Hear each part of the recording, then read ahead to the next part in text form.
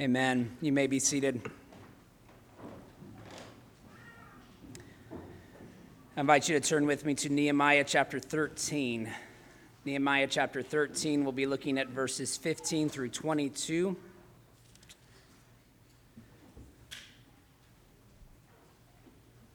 Be wrapping up the series next week. But this is another interesting passage, a challenging passage where, we feel like maybe chapter 12 ended on this high note, and then we enter chapter 13, and there's this need for reform again on all the things that they had made commitments to prior. So we'll get into that in a little bit. But I wanted us to reflect upon a little bit of a contemporary situation that's similar. Since 1937, Gallup has tracked the decline in church membership in America. 2020 marked the first year that membership dropped below 50%. Now, this trend applies across every demographic and subgroup of America, so we can't just point our finger at one particular generation or one particular denomination.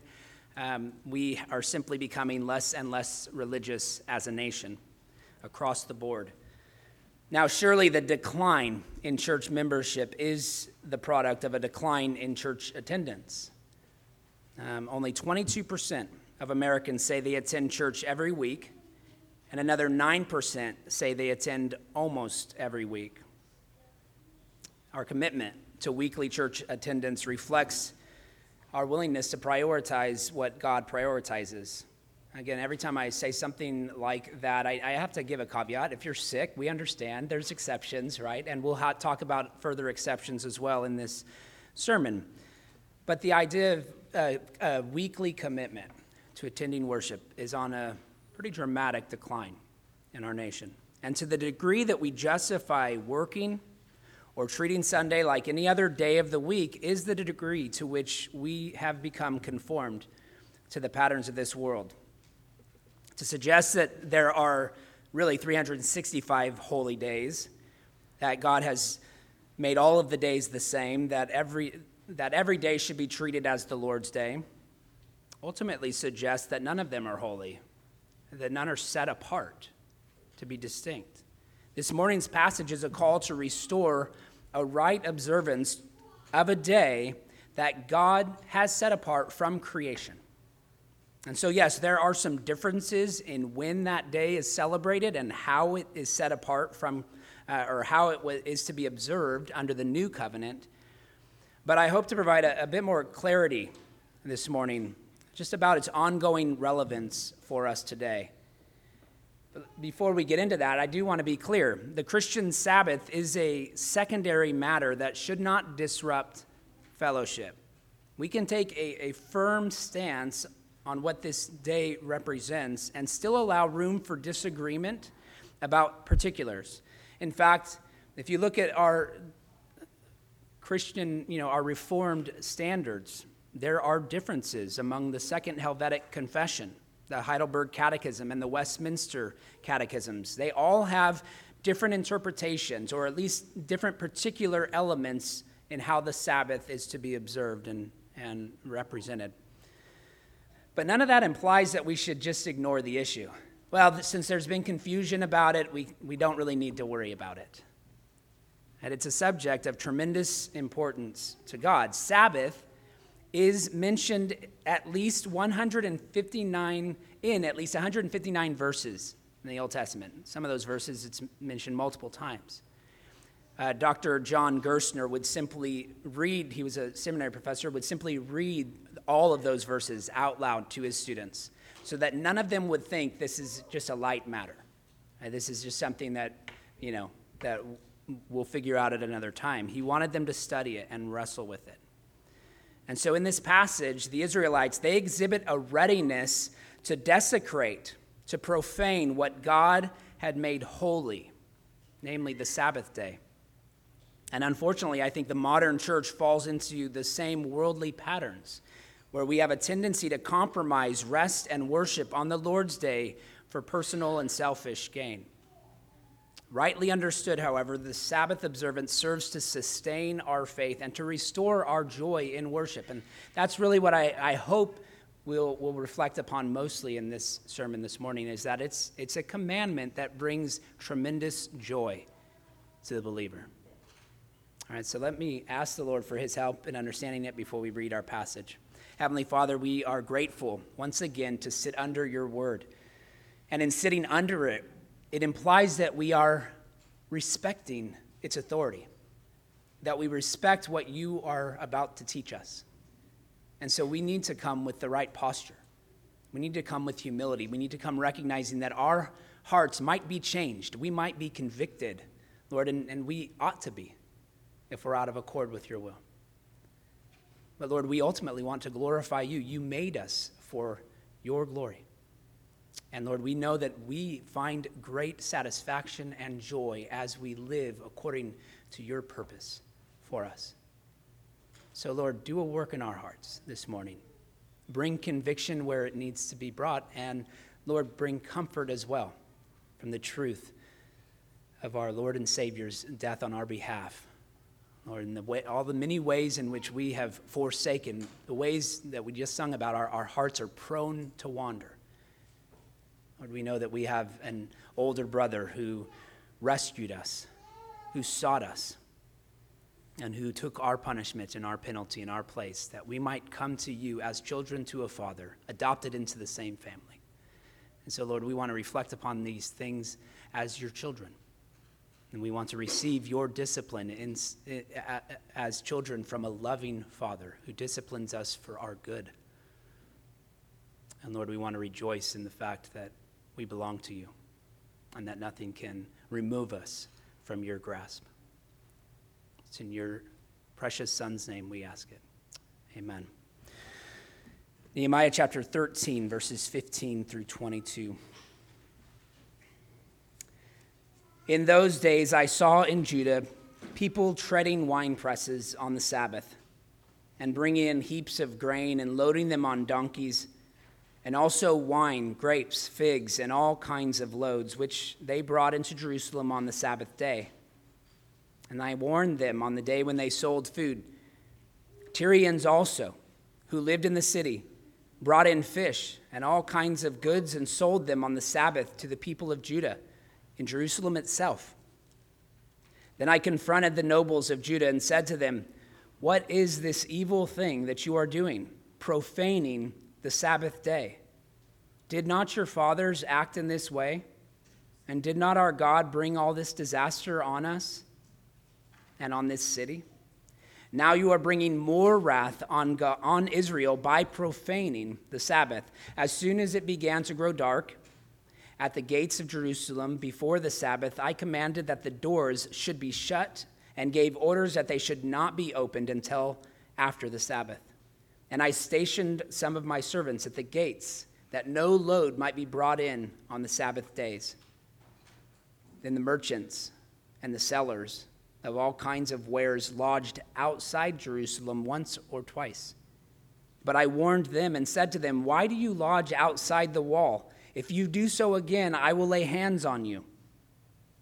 From that time on, they did not come on the Sabbath.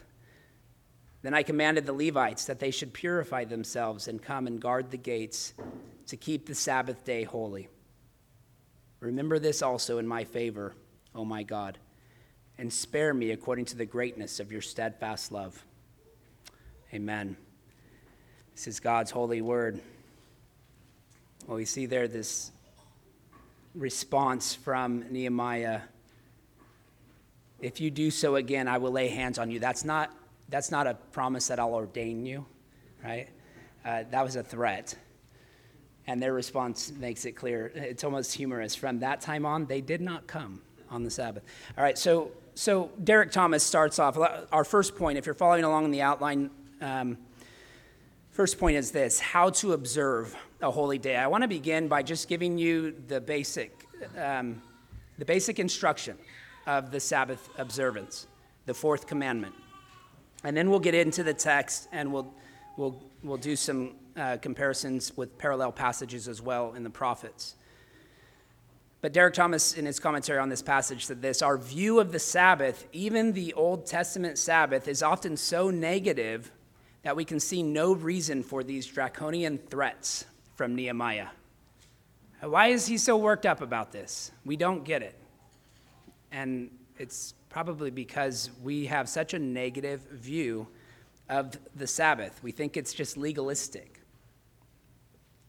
In Genesis chapter 2, verses 1 through 3, on the seventh day, God rested from his creative work the previous 6 days. As a creation ordinance, the Sabbath is on par with work and marriage. This is not merely a command that was given to a single nation or only to be observed during a particular era in church history. They were pre-fall commandments, universally and perpetually binding upon humanity. You cannot remove the Sabbath and the principles of the Sabbath any more than you can get rid of work or marriage.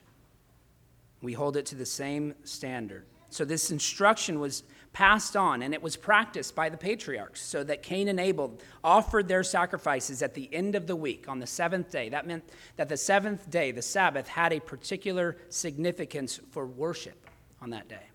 It doesn't mean that they didn't worship the other 6 days, but they specifically reserved their sacrificial offerings for the end of the week, for the seventh day. And so the Sabbath was explicitly mentioned in Exodus 16, and it's reflected in the details regarding the collection of manna.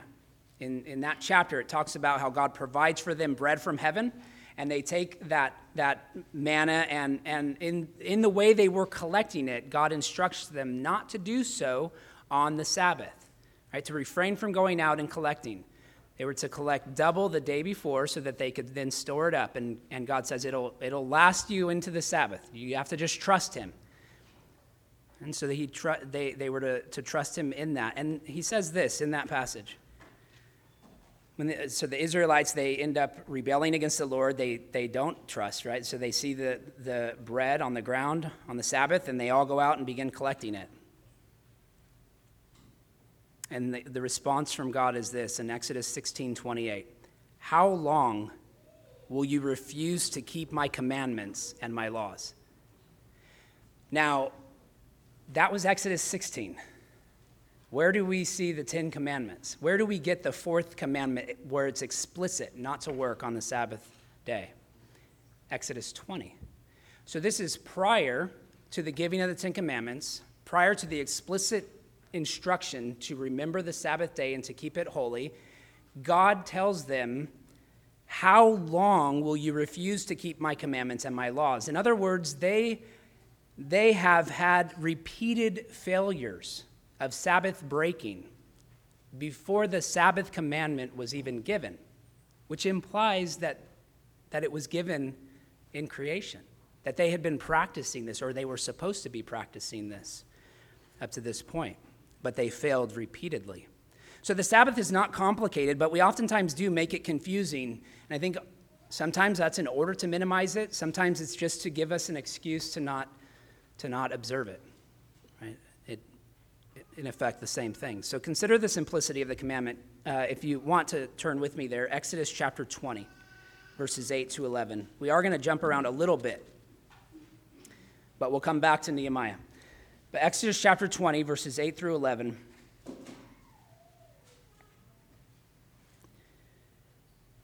This is the fourth commandment. Remember the Sabbath day to keep it holy. 6 days you shall labor and do all your work. But the seventh day is a Sabbath to the Lord your God.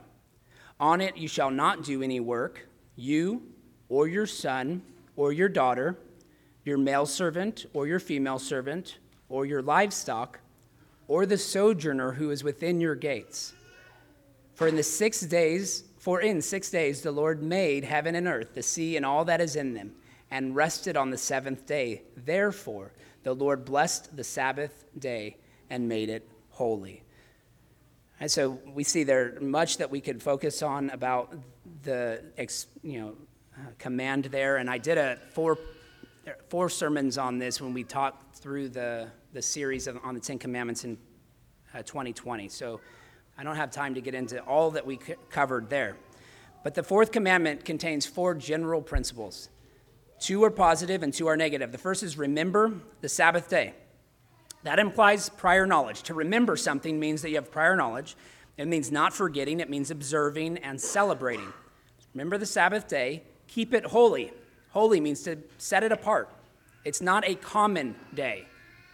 When the Lord declares something to be holy, who are we to make it common? Then there's 2 negative. Do not do any work. And that's not inactivity. It's not as if the holiest way to spend the day is to just sleep and try not to move a finger. That's not the point. The point is that God rested from his creative activity. He rested from the work of creation. So we should be resting from our regular worldly employments. And then lastly, don't employ others. I know this one's tricky and difficult because we want to say, look, if I can't force my convictions upon my neighbor. Well, what happens here? Or the sojourner who is within your gates. So, the command to Israel, you're within your community. If you have a sojourner coming in, are they supposed to work? No. Anyone that you come into contact with that day should not be working. So how can you force someone to work or pay someone to perform a task that would be a sin for you to perform? Even the sojourner was instructed to refrain from work, and we see that, we'll cover that explicitly as well in Nehemiah 13, talking about the Tyrians who were setting up the marketplace. So again, we don't have time to get into all the technical aspects of the moral, civil, ceremonial divisions of the law. I think that does come into play in some of the differences that we have under the new covenant. And again, I'll point you just to the previous sermon series if you're interested. But to suffice it to say, these Sabbath principles, these basic 4 principles of the Sabbath commandment are still very relevant to us today. And we would do well to recover them in our own practice. Our attitude toward the 4th commandment may reveal, in fact, the state of our hearts. How do you fight formalism in worship? Formalism, just going through the motions. Right? Sort of a disconnected, disengaged worship. How do you fight that? Well, you structure your day around worship. You prepare your heart for worship. You anticipate to delight in singing, praying, sitting under the preaching of God's word, celebrating the Lord's Supper, enjoying the fellowship of the saints, both in the worship service, after the worship service, joining together for meals. When it's not a delight, when you feel like it's a burden, you don't refrain from participating altogether. All right, if your kid says, I don't want to go to church today, I'm tired, I'm going to stay in bed, we tell them to repent. Repent of their attitude. And we should exhibit our own repentance, because sometimes we come with a bad attitude, and we need to say we're sorry, because we want to have a more God-honoring posture when we come to worship, and really when we celebrate this day. Otherwise, we quickly slide into worldly attitudes about the Lord's Day. And so the second point is how to profane a holy day. First point is how to observe a holy day. It's those simple 4 principles that we reflected upon. Secondly, it's how to profane a holy day. That's what we see in Nehemiah. So you can turn back to that passage in Nehemiah 13. One of the primary reasons that Israel was sent into exile was due to their idolatry and their Sabbath breaking. That's clear in the prophets. It's clear in the historical narrative passages as well. One of Ezekiel's most powerful visions is of the glory of the Lord departing from the Holy of Holies. And then it departs past the threshold and the cherubim of in the temple. It goes outside the temple altogether and even outside of the city. And it just continues to depart. And it's a picture of the Lord departing, right? Removing his presence because of their repeated rebellion against him. And then it explicitly says in Ezekiel chapter 20, verses 12 through 13, that rebellion was it's described as profaning the day that God had sanctified. The Spirit of the Lord was departing because they had repeatedly profaned the day that God had sanctified. That's Ezekiel chapter 20. Now, Nehemiah is recorded later than that. And after several waves of exiles had returned to Jerusalem, right, many had returned, but the city and its walls were still broken down. We talked about that in the first half of the book, how Nehemiah led the people in rebuilding the walls, and then in the latter portion, he begins to establish their obedience to the law. And there's this deep moral and spiritual crisis that existed even after they return from exile. In obedience, they come back to the promised land, they come back to the city, and yet they're still reluctant to apply everything that they knew they needed to apply from God's law.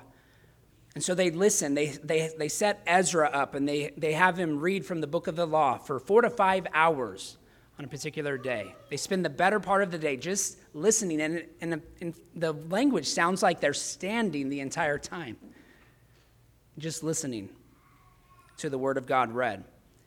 And as Ezra reads from the book, the people weep over their sin. They weep over their rebellion and how they have neglected God's word. And go back to Nehemiah chapter 9. Nehemiah chapter 9, verse 14, we see explicitly what they're weeping over.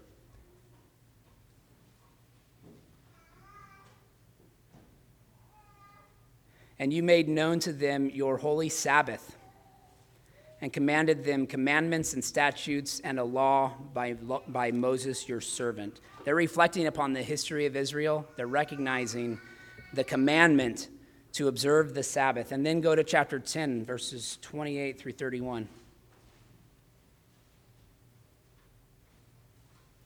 The rest of the people, the priests and the Levites, the gatekeepers, the singers, the temple servants, and all who have separated themselves from the people of the lands to the law of God, their wives, their sons, their daughters, all who have knowledge and understanding, join with their brothers, their nobles, and enter into a curse and an oath to walk in God's law that was given by Moses, the servant of God, and to observe and do all the commandments of the Lord our Lord and his rules and statutes. We will not give our daughters to the people of the land or take their daughters for our sons. And if the peoples of the land bring in goods or grain on the Sabbath day to sell, we will not buy from them on the Sabbath or on a holy day. And we will forego the crops of the 7th year and the exaction of every debt. So, when we get to Nehemiah 13, it's obvious that they have neglected to keep their own vow, their own promise. How do the people break the Sabbath? Well, we see in verse 15, in those days I saw in Judah people treading wine presses on the Sabbath and bringing in heaps of grain and loading them on the donkeys, and also wine, grapes, figs, and all kinds of loads. In other words, they treated it like every other day. They kept working.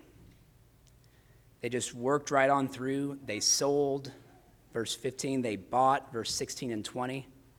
It talks about these Phoenician merchants from Tyre, Tyrians, that had apparently established a colony within Jerusalem. These were known as merchants who went around and established colonies in various towns throughout that region.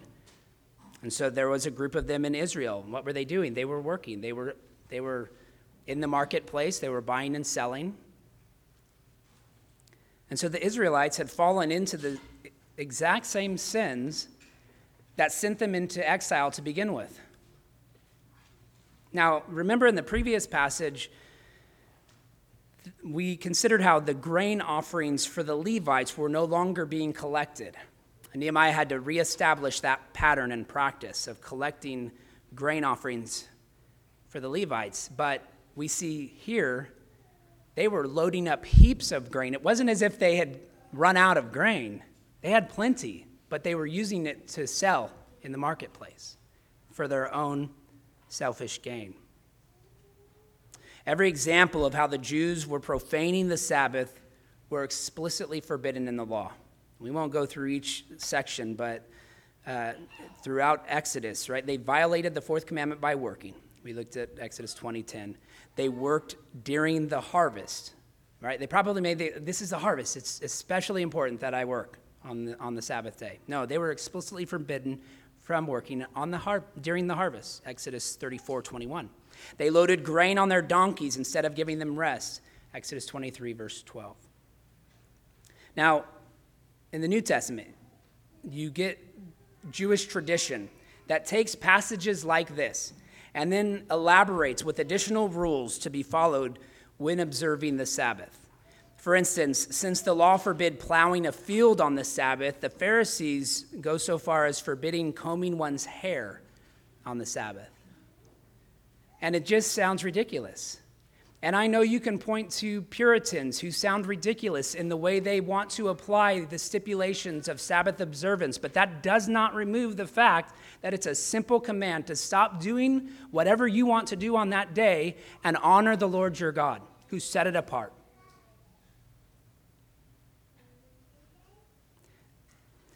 So I do think sometimes we focus so much on what we can't do. And we feel it just a heavy burden. And we say, it's just too much. I guess I'm not a Sabbatarian. I guess I won't honor the Sabbath. I believe differently. And so we make an excuse for doing whatever we want.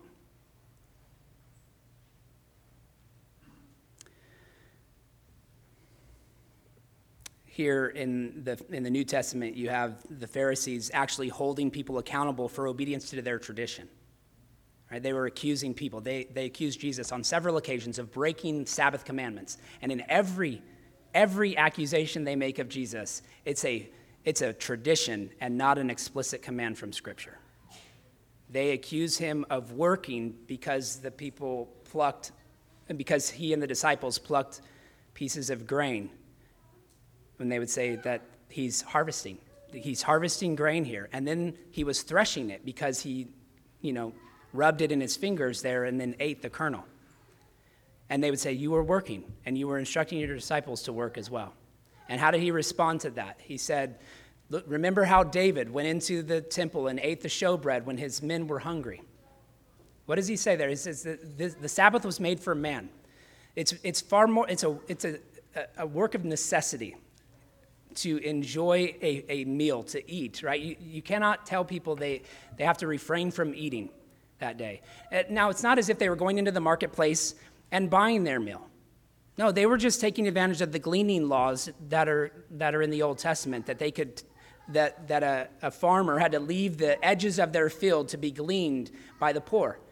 And so Jesus and his disciples are taking advantage of that law, and they're gleaning and enjoying a meal on the Sabbath day. In other situations, he heals.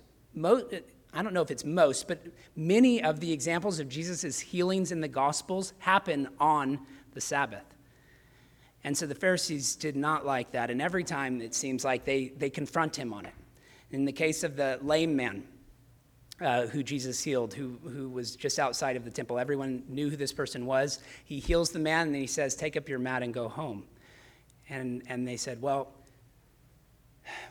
maybe you shouldn't have healed him, but really the problem is you told him to pick up his mat. You told him to move on the Sabbath, right? So they're accusing him of breaking the Sabbath by instructing someone else to pick up an empty mat. It was okay if he was still on the mat for someone to move him, take him from his location to somewhere else, but because that mat was empty, now you're telling him to move his home, which is, again, absurd. And so Jesus corrects them for their faulty application of the Sabbath commandments. And then, of course, you have examples of people serving. For instance, my busiest day of the week is Sunday. Right? I preach, and we're working. We're here early. We're staying late. It's a busy day. Anyone who's here helping set up, anyone who's out doing security for us, these are all acts of piety. They're works of piety that support worship. They facilitate worship. And so these you might say are exceptions to the command. If you're facilitating worship, if you're doing works of necessity, or if you're doing works of mercy, those are examples of honoring the day, right? Of honoring God and the day that he has set apart. But oftentimes what we do is we take those exceptions and then we go, well, it's kind of necessary that I go to Applebee's today because I'm hungry. It's kind of necessary that I spend the rest of my evening watching NFL or whatever, right? We have all these examples, and I don't want to get into saying what you should and shouldn't do. But I just want to say that just because these exceptions are a little fuzzy on the edges, it's not clear exactly how to define a work of necessity or a work of mercy or a work of piety. And if you want to get into the technical details, you're going to find somewhere where you're going, I'm not really sure that's what God meant by honoring that day, remembering it, and keeping it holy. And so the point here is that the Lord's Day is a privilege to enjoy. It's not a burden to bear. These exceptions, they focus on what we should be doing on the Lord's Day, not what we can't do. And that should be where our hearts are. And so this leads us to this last part, the importance of reforming our practice. How to reform a holy day, verses 19 through 22. Nehemiah's response is to shut the gates on Friday evenings, and then in order to prevent commerce altogether on Saturday. We won't get into the idea, well, I'll just say very briefly because it always comes up, but the Sabbath in the Old Covenant was Saturday. We would say the Lord's Day is Sunday, and this is because the New Testament has a tradition of celebrating and honoring the day of resurrection. Right? That doesn't mean that we don't have any parallels between the fourth commandment and the Lord's Day. We would say this is the Christian Sabbath because of what Christ has done. And so that's a technical detail we can get into that later. But Nehemiah's response was to shut the gates on Friday evenings in order to prevent commerce altogether on Saturday. You see that in verse 19. Some of the merchant colony that I already spent, these Tyrians, they decided to lodge just outside of the gate, just on the other side. And maybe they're thinking, look, Exodus 20 said, those sojourners who are within your gate. So, I'll just lodge right outside the gate, and I'll be right there. That'll be obedient. So we don't know what their heart is. Maybe they were hoping to conduct business there. Maybe they were setting up the tables outside, and they were hoping that someone would, it's apparent that people could still get in and out, or you would think they could, but they just couldn't be bringing in loading. They couldn't be setting up. So maybe they were hoping that people would get out and still buy just outside the gate. Maybe they thought that those who were traveling in, thinking, hey, I've always shopped on Sunday or Saturday, I've always done this. And so they traveled in and they see the gates are shut. Well, hey, we'll set up for them and we'll sell to those who are traveling in. That's a possibility. Maybe they were just lodging there because it doesn't say they actually set up their marketplace, right? It just says that they were lodging outside the camp. So maybe they were just wanting to get prime location.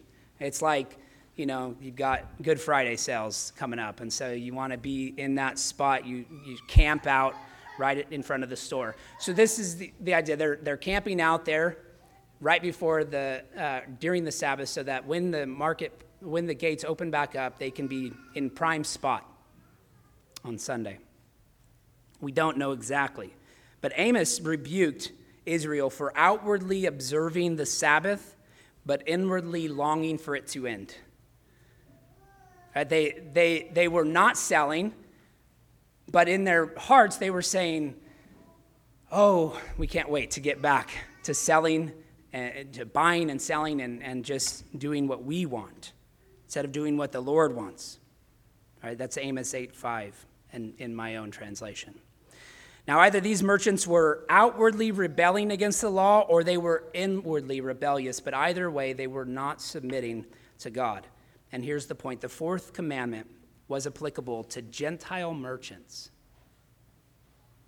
even when Israel was a vassal state under Persian rule. So a lot of people say, it was a particular people during a particular time. That's what's important to consider. We're not in their situation anymore. Well, we're in a situation very similar to what they were in Nehemiah. We have foreign rule. We're not in a theocracy, and we submit to leaders who are not Christian. And that doesn't mean that the fourth commandment doesn't matter or doesn't apply to us. Furthermore, Nehemiah ensured obedience to Sabbath observance by establishing Levite guards. Now, these are Levites who are serving in the temple. He establishes them as guards of the city gates. In other words, Sabbath observance in the city was deeply connected to Sabbath worship. The Levites were the appropriate choice to symbolize the fact that the whole city was set apart the whole day for rest and worship. And I want to conclude just with this other passage, Isaiah 58, verses 13 through 14. Isaiah 58, Isaiah here clarifies the purpose of the commandment. He says, if you turn back your foot from the Sabbath, from doing your pleasure on my holy day, so if you turn away from your pleasure on my holy day and call the Sabbath a delight and the holy day of the Lord honorable, if you honor it, not going your own ways or seeking your own pleasure or talking idly, then you shall take delight in the Lord.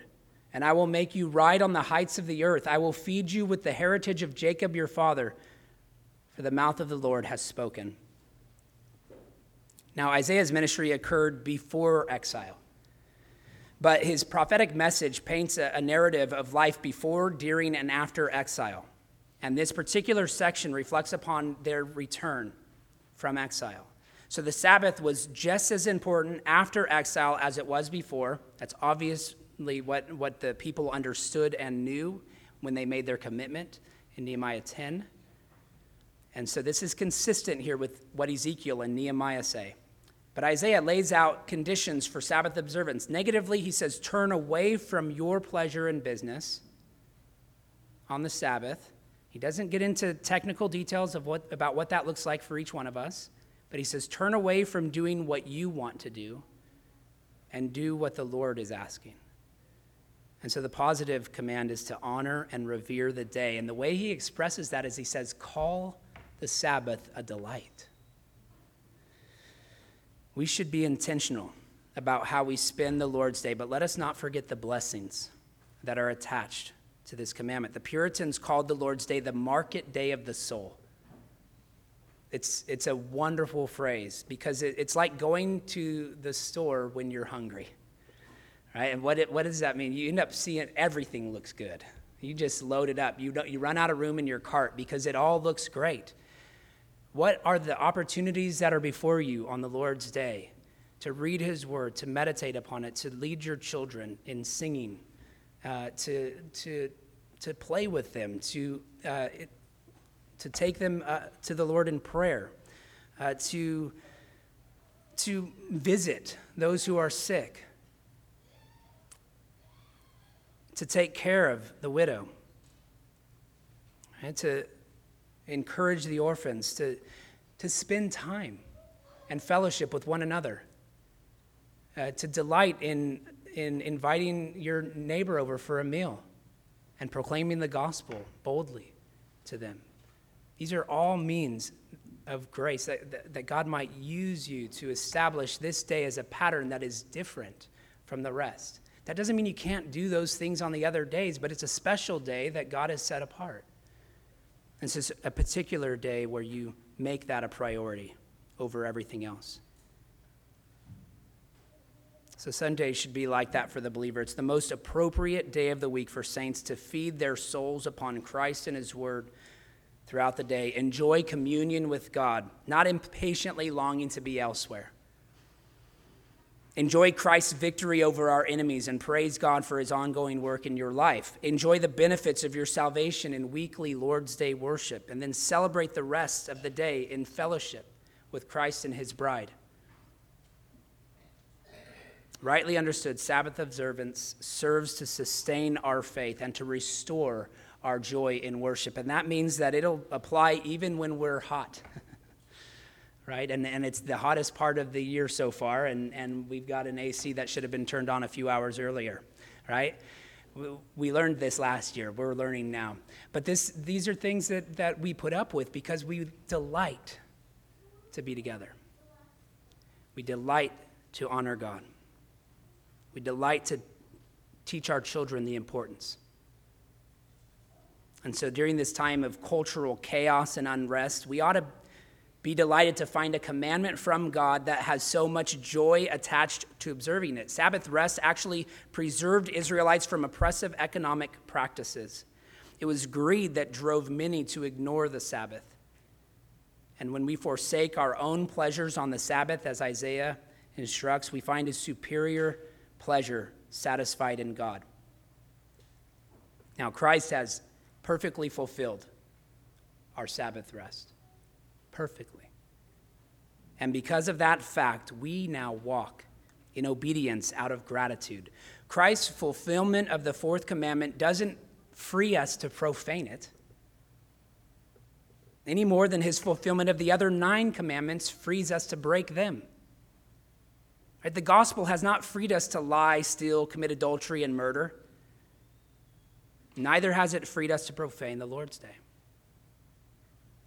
That pleasure is found, this pleasure that comes from serving and worshiping God on this day, it's found in our communion with him, and that will overflow onto our neighbors. So the Sabbath has a direct relationship to Christ's summary of the 2 greatest commandments, to love God and to love neighbor. Observing this command involves a love that will not simply remain internal, but will extend into sacrificial service of others. And when we get to Hebrews, the author of Hebrews, he discusses Sabbath rest in Hebrews chapter 4, and he does so just before making an appeal to consider Christ as our high priest who sympathizes with our weaknesses. And he was tempted in every way that we are, yet without sin. It's only because of the perfect work of our Savior that we can fumble our way through life, striving to enter into that rest, as he says in Hebrews 4:11, that he alone is able to provide. And so we go to Christ, and then we observe this day united to him, delighting in him. Let's pray. Heavenly Father, we thank you for your word. There's a lot to unpack when we consider this commandment, and so much that we did not have time to consider this morning. But I pray that maybe something would stand out to us that would even transform the way we think about the Lord's Day, the way we celebrate this day, and the way we prioritize worship and rest. Lord, may we not become so focused on what we can't do, but delight in what we can. And Lord, may we never tire of doing so. It's a taste of what eternity will be, where we truly won't be hindered by our sinful flesh or a fallen world, but we'll be able to perfectly honor you and always be at rest in your grace. It's in Christ's name we ask it. Amen. Well, I invite you to stand as we sing our hymn of response. It's hymn number 243, How Firm a Foundation. Hymn number 243. We are going to skip verse 5.